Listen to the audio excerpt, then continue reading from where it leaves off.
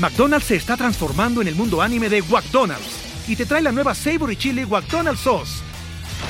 Los mejores sabores se unen en esta legendaria salsa para que tus 10-piece chicken wack doggets, papitas y Sprite se conviertan en un meal ultra poderoso. Desbloquea un manga con tu meal y disfruta de un corto de anime cada semana. Solo en McDonald's. ¡Badabababa! ¡Go! En McDonald's participantes por tiempo limitado hasta agotar existencias.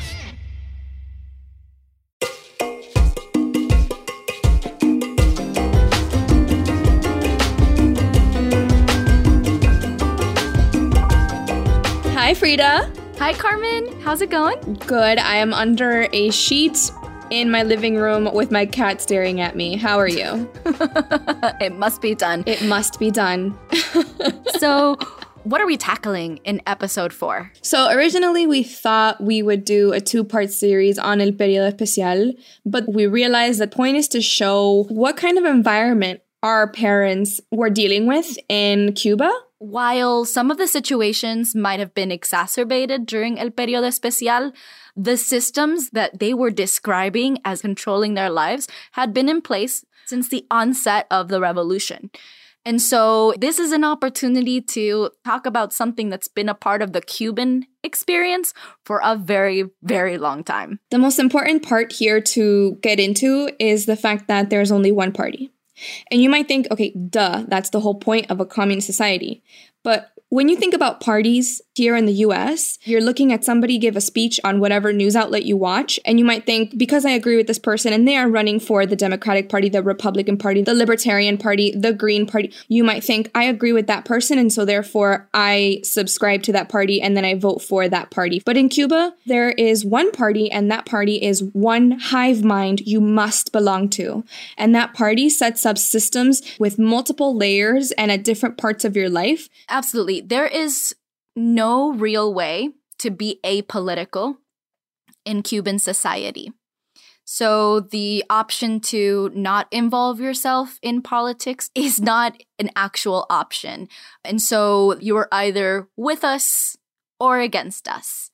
In this episode titled The Eyes and Ears, we're going to go into exactly all of those systems and how they permeate across society via Frida's parents, who really tried super hard to not be involved. We begin by discussing the concept of being integrated.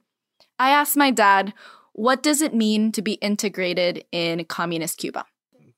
Yeah, you have to follow the doctrine to the T, and you had to be integrated in all the organizations that they created to control people. If you are a woman, you belong to the Federación de Mujeres Cubanas. If you live in a neighborhood, you are CDRista, CDR, Comité de Defensa de la Revolución.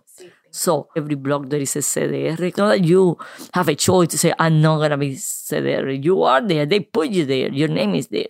It's the same thing for different military organizations like Milicias de Tropas Territoriales, la Defensa Civil, Brigada de Respuesta Rápida. The first organization that my mom mentions is CDR. CDR is Spanish for CDR, and CDR is an acronym for Comité de Defensa de la Revolución, which is the Committee for the Defense of the Revolution. So the CDR is an organization that exists at the block level and has a hierarchy that goes up and up and up at the town level and more. And this organization is a network of committees all over the island. These are essentially the eyes and the ears of the revolution. Their goal is to uphold the values of the revolution and report on counter-revolutionary activity. Fun fact, they were established to listen in on anyone who was supportive of Batista in the neighborhood during the revolution. And it just kept going because, it was so useful. One of the responsibilities includes literally writing down who goes in and out of every single house in the neighborhood and what they do. As of 2010, over 8 million people of the 11 million or so population of Cuba are registered in the CDR. The CDR argues that it exists to also organize community festivals and act as a positive force in society, like promoting social welfare. But really, it's one way that the Cuban government exerts control over individuals' freedoms by monitoring people based on a very strict moral and political compass. Another institution that my mother mentioned was the Milicias de Tropas Territoriales. That translates to the Territorial Troop Militias. So this is a militia mostly consisting of quote-unquote volunteer women or young men that aren't enlisted for military service, the elderly, basically folks who wouldn't normally be in the military. A fun fact about the Milicias de Tropas Territoriales, in the 1980s, they constructed tunnels throughout the entire island of Cuba. These tunnels were constructed in order to offer shelter to people in the event of something terrible happening due to the Cold War, because Cuba, if you all remember, had a role in Cold War politics and were at the center of the Cuban Missile Crisis. So it was these elderly people and women and young kids just shoveling up tunnels and also laying dynamite. There was a tunnel being built underneath my family's house in La Habana, and my parents were always so pissed off about it because they used to get woken up in the middle of the night because they were trying to construct some tunnels. So basically, Cuba has a basement. Okay, quick aside. Hot take in the grand scheme of things, you look at a map and Cuba is just such a little piojo. Like, it's a little flea. Piojos are not fleas, piojos are lice. It's such a piojo, and they're over there like mobilizing the fucking population to be like, we gotta build tunnels, guys. The Americans are gonna attack. No, the Americans don't care. Really, like, nobody cares. No, all the articles around this time were like, Bush was like, trust me, we don't care about you. Yes. Like, we really, really don't. Sorry. And it's weird because at the same time, there were all these CIA efforts meant to like undermine the revolution and also kill Castro. So like there was so much conspiracy around the revolution. And Cuba was actually a big enough player given that it was supported by the USSR and super, super close to the United States. But it was also un piojo. Yeah. In the grand scheme of things. Like, we can say that in 2020 because, you know, hindsight is 2020. Oh. Anyway, moving on. And, okay, guys. So, all of these systems that we're describing, it's not really super important that you remember every single one of them. Like, we're not going to quiz you or anything, but we're just trying to illustrate the magnitude of all of the different layers that this doctrine and hive mind is just seeping into. Okay, so there's La Defensa Civil, which is the civil defense, and it's a bunch of workers trained to defend their industry. And this is something that you're preparing for all the time, even during peacetime. All of these institutions we're mentioning, they're all civilian. Yep. They are ways to militarize and make civilians combative. There are so many organizations and so many groups for you to join and show how great of a communist you are. Yay! Okay, but the last one is La Brigada de Respuesta Rápida, which is the Rapid Response Brigade. And this one is really important because they're basically like the civilian muscle. These guys are specifically looking out for dissidents and then they take care of them, if you know what I mean. So I don't want to say it's like the Cuban mafia, but they kind of fulfill that role. We've explained all of these organizations, but really, this doesn't start when you're an adult. This starts way earlier, when you're little. The state essentially wants to get started really early on making a little communist. When you're little, you start at Pionero. Mm-hmm. And then you go to the communist youth. Mm-hmm. And then you go to the Partido Comunista after the university. When you're young, you are a pionero. Pionero means pioneer. So you're a pioneer of the revolution. And when you're older, but you're still young, you're part of La Juventud, which means the youth. You don't have to belong to the youth, but sometimes it was hard just because you were a student and have good GPA. They decided you are a joven ejemplar. They put those people into those organizations. I know people that actually suffer being there because after you're there, they push you to do things that you don't want to do. For example, you have to be combative. If you see someone doing something, you need to tell them and then tell the organization that Fulanito, Menganito are doing this and that. And if you don't do it, they don't kick you out from their youth. They keep you there, but they humiliate those young people And those people used to live in so much stress. The pathway to being part of the youth is maybe you were a good student, maybe you're a good speaker, and you're pulled in, you're told you are joven ejemplar, you're an exemplary youth. We're going to put you into this organization. But now that you're in the organization, you have to be combative. It means you have to learn to watch out for counter-revolutionary behavior and report on it. That's just the very beginning of an entire life of reporting on your peers, your family, and your friends. Yeah, this is where they start to groom people to really understand, like, your goal as a productive member of society is to watch out for counter-revolutionary behavior. And one of the most powerful tools used not just in the youth, but when you're a pionero, when you become an adult, is something called an acto de repudio, which translates to an act of repudiation. My mom mentioned that if you did something wrong, which just means you did something that's counter-revolutionary, you were kept within the organization, but you were humiliated. So in these repudiation meetings, you might be asked to stand in front of an assembly of people. They tell you what you did wrong and they shame you. There are a lot of different levels of what un acto de repudio can be like. If you look online, you'll find actos de repudio that show people committing acts of violence against each other or big crowds of people outside shouting. But it's a tool that exists in various different forms to shame people and keep them in place. It also serves as a really great public display of consequence. People are observing what happens to other people who are not complying. My mom didn't mention it, but she's been part of an acto de repudio. She still carries it with her to this day when she was humiliated in front of a crowd of her peers for not being able to gather enough tobacco in la escuela del campo. Oftentimes, the things that qualify you for being shamed in this way are so nonsensical. It's not meant to deal with criminal behavior in the sense that you and I might think of it. It's not like a crime that actually hurt anyone, but rather crimes of conscience, like thinking the wrong way, speaking the wrong way, not attending a meeting. That makes you counter-revolutionary, and you might end up in un acto de repudio. Definitely.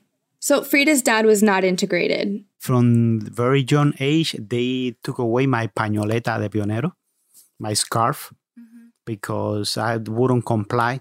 I was like a rebel without a cause. I was anti-system from the very early age. So when I was growing up, I didn't get the best of the options. All Cuban school children have to wear a little pañoleta, which is a scarf. And that scarf is a symbol of being revolutionary and being un pionero. So, as we have mentioned in El Periodo Especial, shit's really bad. There's no food, there are no resources, and you're not making any money. I heard that some people belong to the Partido Comunista because they have a chance to have some positions that allows you to steal more, because people work to steal products from the government to live. It's not because they're that communist, just opportunist. Frida's mom is saying that there are reasons why people might become integrated, and that is because it might allow them opportunities to steal. Scarcity meant that there was higher incentive to try and belong to the system so that you might be able to gain opportunities in a society that has very little resources. There are many reasons for which a person might decide, oh, I really should play ball here. My dad says that when he was in college, they would actually park buses outside of the school and make a big announcement saying that anybody that was against the revolution could drop everything, get onto the bus, and then they would ship them off to the US. This was actually part of policy between the US and Cuba in the 80s, and Cuba is very into this because they're trying to create a perfect little society of perfect little communists. So they were like, you don't agree? You can leave. And I've asked my dad so many times why he didn't get on that bus, and he specifically told me that he could have, but he knew that if he left right then and there with nothing to his name, that life would have been much harder in the US. Not knowing the language, the education system, not knowing anybody, not having contacts. He would just be another kid showing up from Cuba. Versus staying around and finishing his degree, he knew he would be able to leave and revalidate his titles in the US. So That is one reason why somebody might choose to play ball with the communist regime. It seems like your dad chose the monster he knew, not the monster he didn't know. A lot of sacrifice goes into leaving the country that you were born in and raised in. Yeah.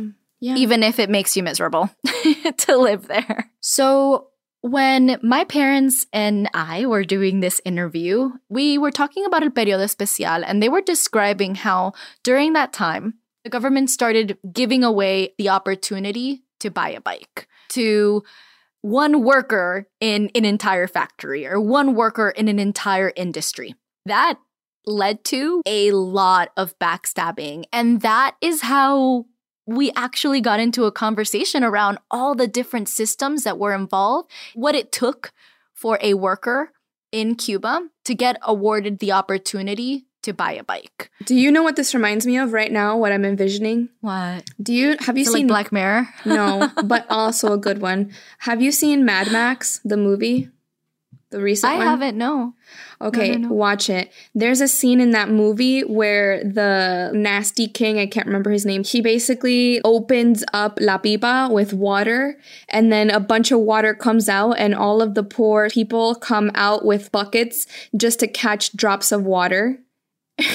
That's what that reminds me of. Yes. They make a big meeting where they design people out of merits in your job. So it's a chance to buy the bike. They were in an assembly, and if you were a really, really, really good worker that put a lot of hours and you were integrated in the system, you will get to be selected to have the possibility to buy one of those. People were fighting between them, and they trying to tell on each other.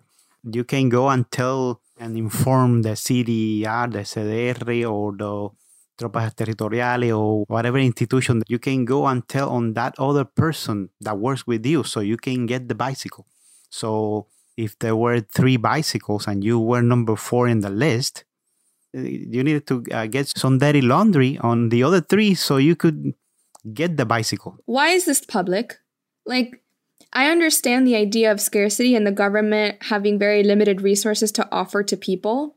And I understand offering the element of competition so that people really get their shit together. But then on top of that, was it necessary for that list to be public, to create this animosity between people for a bike? So, Carmen, I think it is necessary. I think it's necessary if your goal is to create an environment where people are not trusting each other. Exactly. And so if the government is the only source that can offer you something like a bike, and the way that you are able to get access to these resources is to play the game, then you're going to play the Hunger Game. I know. That really is what it is. It's the Hunger Game. Okay. It's literally the Hunger Games. It's like you end up destroying people's lives in order to get to the end. And just like in Hunger Games, was it worth it? Exactly, for a bike. This is next level mind games. So you can either be someone who, drinks the Kool-Aid and thinks that other people who are not revolutionary do not have enough merit. It's crazy. To get this reward. But you might also be someone who is incredibly practical, but has also been raised in a system where the only legitimate ways to gain power, resources, and more, and to not be humiliated publicly, is to belong. This is another good example of how much this doctrine permeates through not only the different levels of society and the different institutions, but even within the psychology of the individual. So what is an example of dirty laundry? In the CDR, women had to be on guard from 11 to 2 and the men from 2 a.m. to 5 a.m. to wait for the enemy on your street. So they used to assign you posts like this month on Wednesday is Frida from 11 to 2. And if you didn't go, then the other people could say, Fulano didn't go on Friday to La Guardia Cederista. And then they say it on the assembly. Hey, you didn't go. And then you get to buy the bicycle and not that other guy. Back in Soy Balsera, I had specifically said that we couldn't just turn back. This is one of the reasons why we couldn't turn back. Because I guarantee you that somebody was up at 4 a.m. and was like, the Rodriguez family left at 4 a.m. The CDR also makes an inventory of homes if they know you're going to leave the country. And then they make a post-inventory after you leave because we know the government confiscates all of the property after you leave the country. Even though I spoke English and I was an engineer and all that, I couldn't get the better jobs because I wasn't integrated. I wasn't part of anything. Actually, I was trying always to bump all the meetings and all the procedures and all that with yelling. Down with the revolution, down with socialism, down with Fidel Castro. I was called antisocial and also peligrosidad, escoria. They could get you to jail for 4 years just for being dangerous to them. But remember, things there means something else. What did it take to be called dangerous? Like, did you actually have to be dangerous or endanger anyone? For example, one way that you could be jailed for peligrosidad is if you spent a little bit of time without a job. The reason why it's considered dangerous to be unemployed for some time is because the idea is that if you are unemployed, it's because you are unemployable. And if you're unemployable, then you're not doing the things that you need to do in order to prove that you're a good communist. And so that's dangerous to the revolution. More than 90,000 Cubans are in prison today. And around 40,000 additional Cubans are in some form of apprehension or experiencing a reduction in their freedoms. The term peligrosidad actually accounts for a large percentage of these incarcerated Cubans.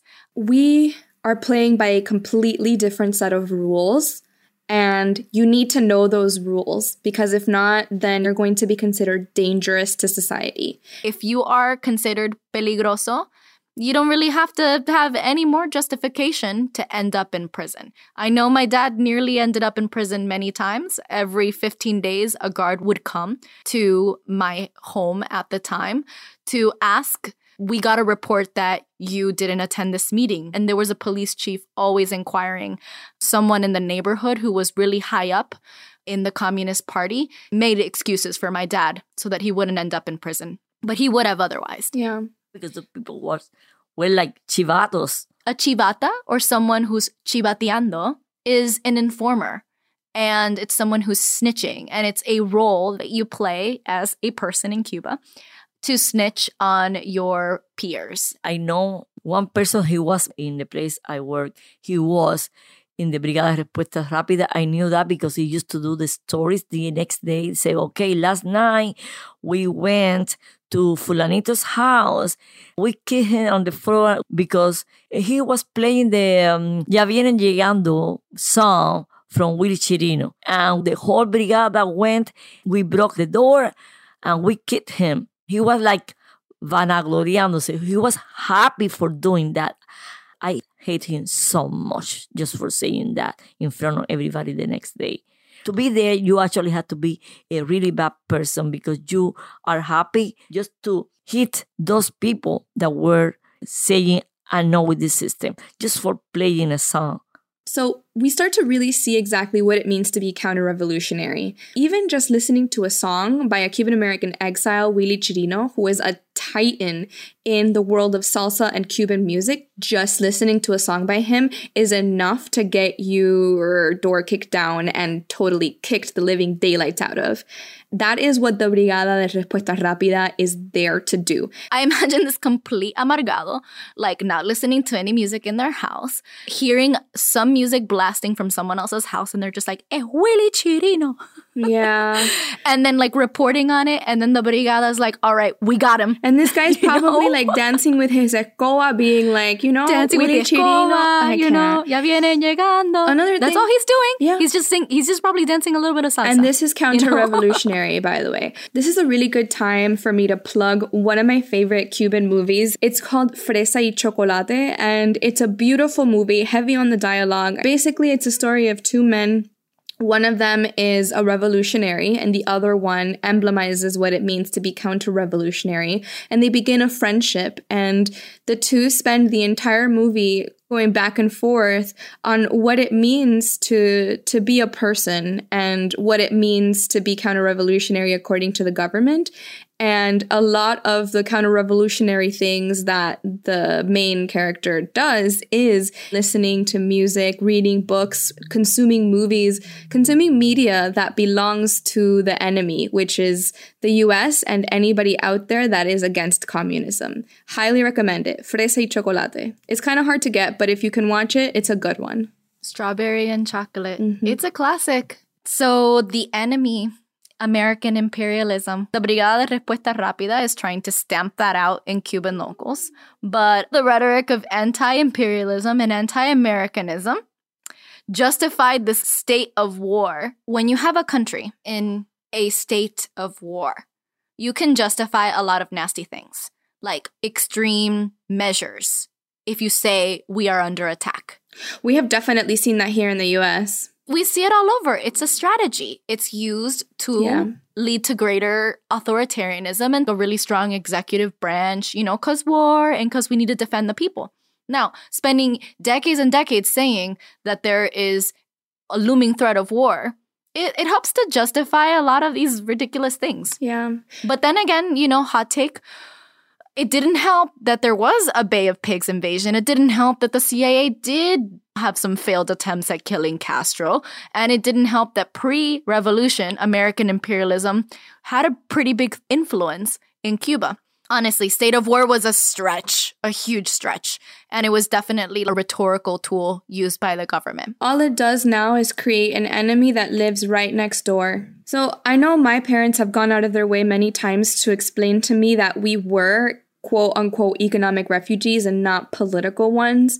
I wonder how much they would agree with that statement now. I hear so much about all of the opportunities that they wanted for me that I almost wonder if they say that, the whole we're economic refugees and not political ones, just as like a residual fear that they need to be saying stuff like that. Thinking about it, going back to El Periodo Especial, I truly believe that even if this was a time of abundance, my parents continue to tell me, oh, I wanted you to have the ability, for example, to be able to choose what you study. We haven't gotten into that. You're not even able to really say, oh, I want to be a lawyer.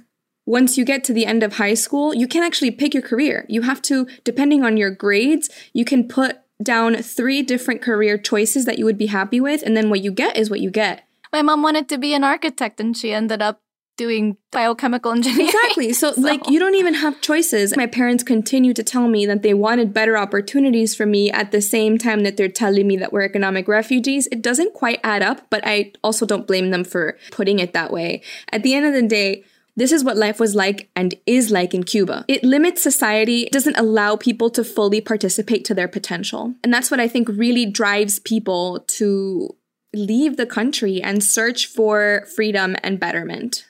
Papi, ya estamos en la última parte. Y es la parte tuya.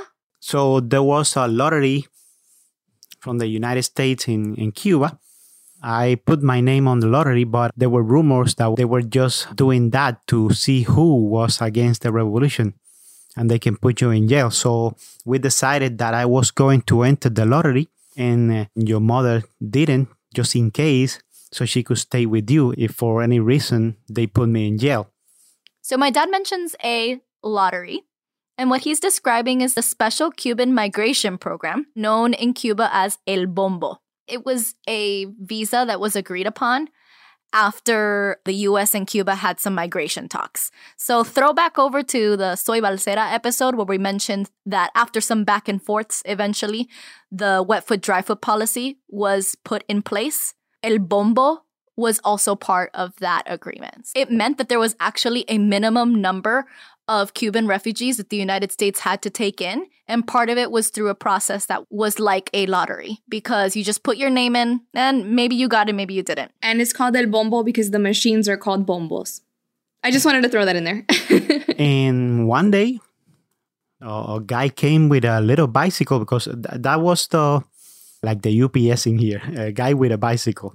Mm-hmm. And he told me from downstairs, hey, do you have any clothes to give me? I said, wow. Why would I give you clothes? To donate because you live in the country, man. And he showed me the yellow packet. Everybody knew the yellow envelope was a sign that you were accepted for the lottery. I had to then come up with the money because at that time, everything was in dollars. You were supposed to go through a medical examination and all that. Also, the ticket for the plane in dollars and everything. I didn't have any money, but my two brothers were outside the country working as musicians. They lent me the money so I could travel alone first. Just because you won the lottery didn't mean that you got to come here. None of this gets done in Cuban currency. All of it is done in dollars, which Cubans don't have access to. Thanks to having family that actually was able to work outside the country as musicians, they had access to different currency and were able to lend my dad some money in order to pay for the medical exam as well as the interview with the embassy. I asked my parents and they said it was between $800 and $900 per adult and $600 per child. That's a lot of money. That is a lot of money. That's like a small fortune to a Cuban. Out of the people that actually managed to get this lottery, I can't imagine how many of them could scrounge up this amount of money. We got really lucky from actually getting the lottery to having access to family who was even willing to give us this amount of money. When you earn the lottery, it's just the right to go to the interview. One of the requirements was having an affidavit from someone that living in the United States and having a job letter. Yeah, but because I spoke in English with the consul and I told him, just put me in the streets of Miami and I'm going to get a job and the rest is on me. Just put me there. So he believed in me because my attitude put me in Miami in the streets there. And from then I take over. Yeah, he say, I recommend you for the visa of the United States. Just because of the interview, he asked us, but are you afraid of being alone in the United States? We are not afraid. We're just going to leave this country right away. We're going to work. We're not going to disappoint the United States. The first time I flew into a plane was from Cuba to Miami. All of a sudden, I'm in Miami with $20 that my elder brother gave me. And they retained me because I didn't have any family. I just had the clothes that I had on me. So in the Catholic, they fed me. I remember a big steak, the biggest steak ever, and a soda, and I was in La Gloria. And they gave me a belt and a toothbrush and the necessities and all that. They put me in a motel by Biscayne Boulevard. Frida's dad is talking about the Catholics. So the Catholic Charities is a philanthropic institution that has many programs. One of their biggest programs is an immigrant and refugee aid program that helps people, setting them up with housing, work, and helping them navigate the asylum process once they get to the U.S. And they don't only help Cuban refugees, although in Miami, that's one of the main organizations that does help Cuban refugees. I was waiting in 2 days to fly to Phoenix, Arizona for relocation. But then I started calling people from my youth that I knew they were here in Miami. And I started calling them, hey, can you come and get me? And the friend that at the end lent me the money to bring my wife and my daughter. She said, wait for me there. And she picked me up at the Catholic Charity and signed me off on all the papers. And I said, no, he's going to stay with us in Miami. Mm-hmm. And that's how we ended up in Miami with a little help from my friends. I was born that day in 1995 when I arrived here in the United States of America. You mentioned before that Cubans like that they're there for each other. The family that helped us had not seen my dad since he was like 10 years old. So they arrived in the United States during the Mariel boat lift, which is another wave of immigration. And so my dad managed to call them up. They offered my dad a place to stay and then eventually gave him the money that he needed in order to pay for the visa and the medical exam for my mom and for me. There's definitely something super powerful in unity from struggle. I think at the end of the day, one thing that really drives Cubans to help other Cubans is this common struggle. You went through the same thing I went through. I will help you out of it. How is it, Mami, for you and me to leave? We have a visa for 3 months. At that time, since it was the first lottery, we didn't have any experience and not much information about what was going to happen after that visa expired. After 3 months, if you don't leave the country, you already are like in the blacklist. We are grateful forever to that family that took him to their house and also lent the money to send it to Cuba. So She sent the money for you and I. After 20 days, we fly to United States in an airplane, and you were so happy and talking the whole flight, talking and repeating the same thing. I love this avioncito. Me encanta el avioncito. Mira qué lindo, pero me gusta. Pero mami, me gusta. Me gusta viajar. Me gusta el avión. You were so happy. Then we arrived to the United States. New life after that day. So leaving the country that was living a nightmare and arriving to a country with liberty. The economic reason wasn't the first reason we traveled. It was there, of course, but it wasn't that for us. It was actually the liberty. So why did we make this episode, Frida? Why did we get into all of this? Why did we talk about my immigration story, El Periodo Especial, your immigration story? We were trying to uncover, on the one hand, what are all the systems and factors at play that made Cuba and make Cuba such a difficult place to exist in and have led to so much immigration out of Cuba. But I think on the other hand, we want to portray this as a universal story of struggle, of resistance, and also of resilience in the way that both your parents and my parents have endured so much and come out the other side, not unscathed, but have made it possible for us to have a better life. I think those are some of the reasons why we wanted to tell you all about this. When Frida and I were planning out this season, we felt it was really important to explain all of these experiences and what that really means to us as children of people who went through them. And now we become adults and we have lots of our own opinions that sometimes we don't agree with our parents and sometimes we do. Sometimes it's a lot more complicated than that. And we want to get into much bigger topics within the Cuban American community. And in order to understand and properly unpack all of those things, I think we had to start here. Yes. Snaps. So, Carmen, what is our cubanismo this time? Lo que está para ti, nadie te lo quita. Nadie te lo quita. No, really. That is just so perfect. Lo que está para ti, nadie te lo quita. What does that mean, Frida? It means what is meant for you, nobody can take away. Things could have gone very different and we could have ended up in a different place, but everything kind of worked out in a very certain way. Thank you so much for tuning in and listening. Don't forget to check out our blog post and follow us on Instagram and Twitter. We are at Take It Easy Pod. Big thanks to our patrons, Jesse, Kellis, Yvette, Josh, and Daniel. Thanks so much for supporting us. And if you want to become a patron, we will be releasing exclusive content on Patreon. So if you want to join that club, feel free to go check out the link for that. Big, warm, wonderful thank you to Frida's parents for their voices and lending their experiences for this episode. It wouldn't be possible without them, and we are eternally grateful. Thank you so much. And don't forget to take it easy. Join us today during the Jeep Celebration event. Right now, get 20% below MSRP for an average of $15,178 under MSRP on the purchase of a 2023 Jeep Grand Cherokee Overland 4xE or Summit 4xE. Not compatible with lease offers or with any other consumer incentive offers. $15,178 average based on 20% below average MSRP from all 2023 Grand Cherokee Overland 4xE and Summit 4xE models in dealer stock. Residency restrictions apply. Take retail delivery from dealer stock by 4/1. Jeep is a registered trademark. With the Lucky Land Slots, you can get lucky just about anywhere. This is your captain speaking. We've got clear runway and the weather's fine, but we're just going to circle up here a while and get lucky. No, nothing like that. It's just these cash prizes add up quick. So I suggest you sit back, keep your tray table upright, and start getting lucky. Play for free at LuckyLandSlots.com. Are you feeling lucky? No purchase necessary. Void where prohibited by law. 18+ terms and conditions apply. See website for details.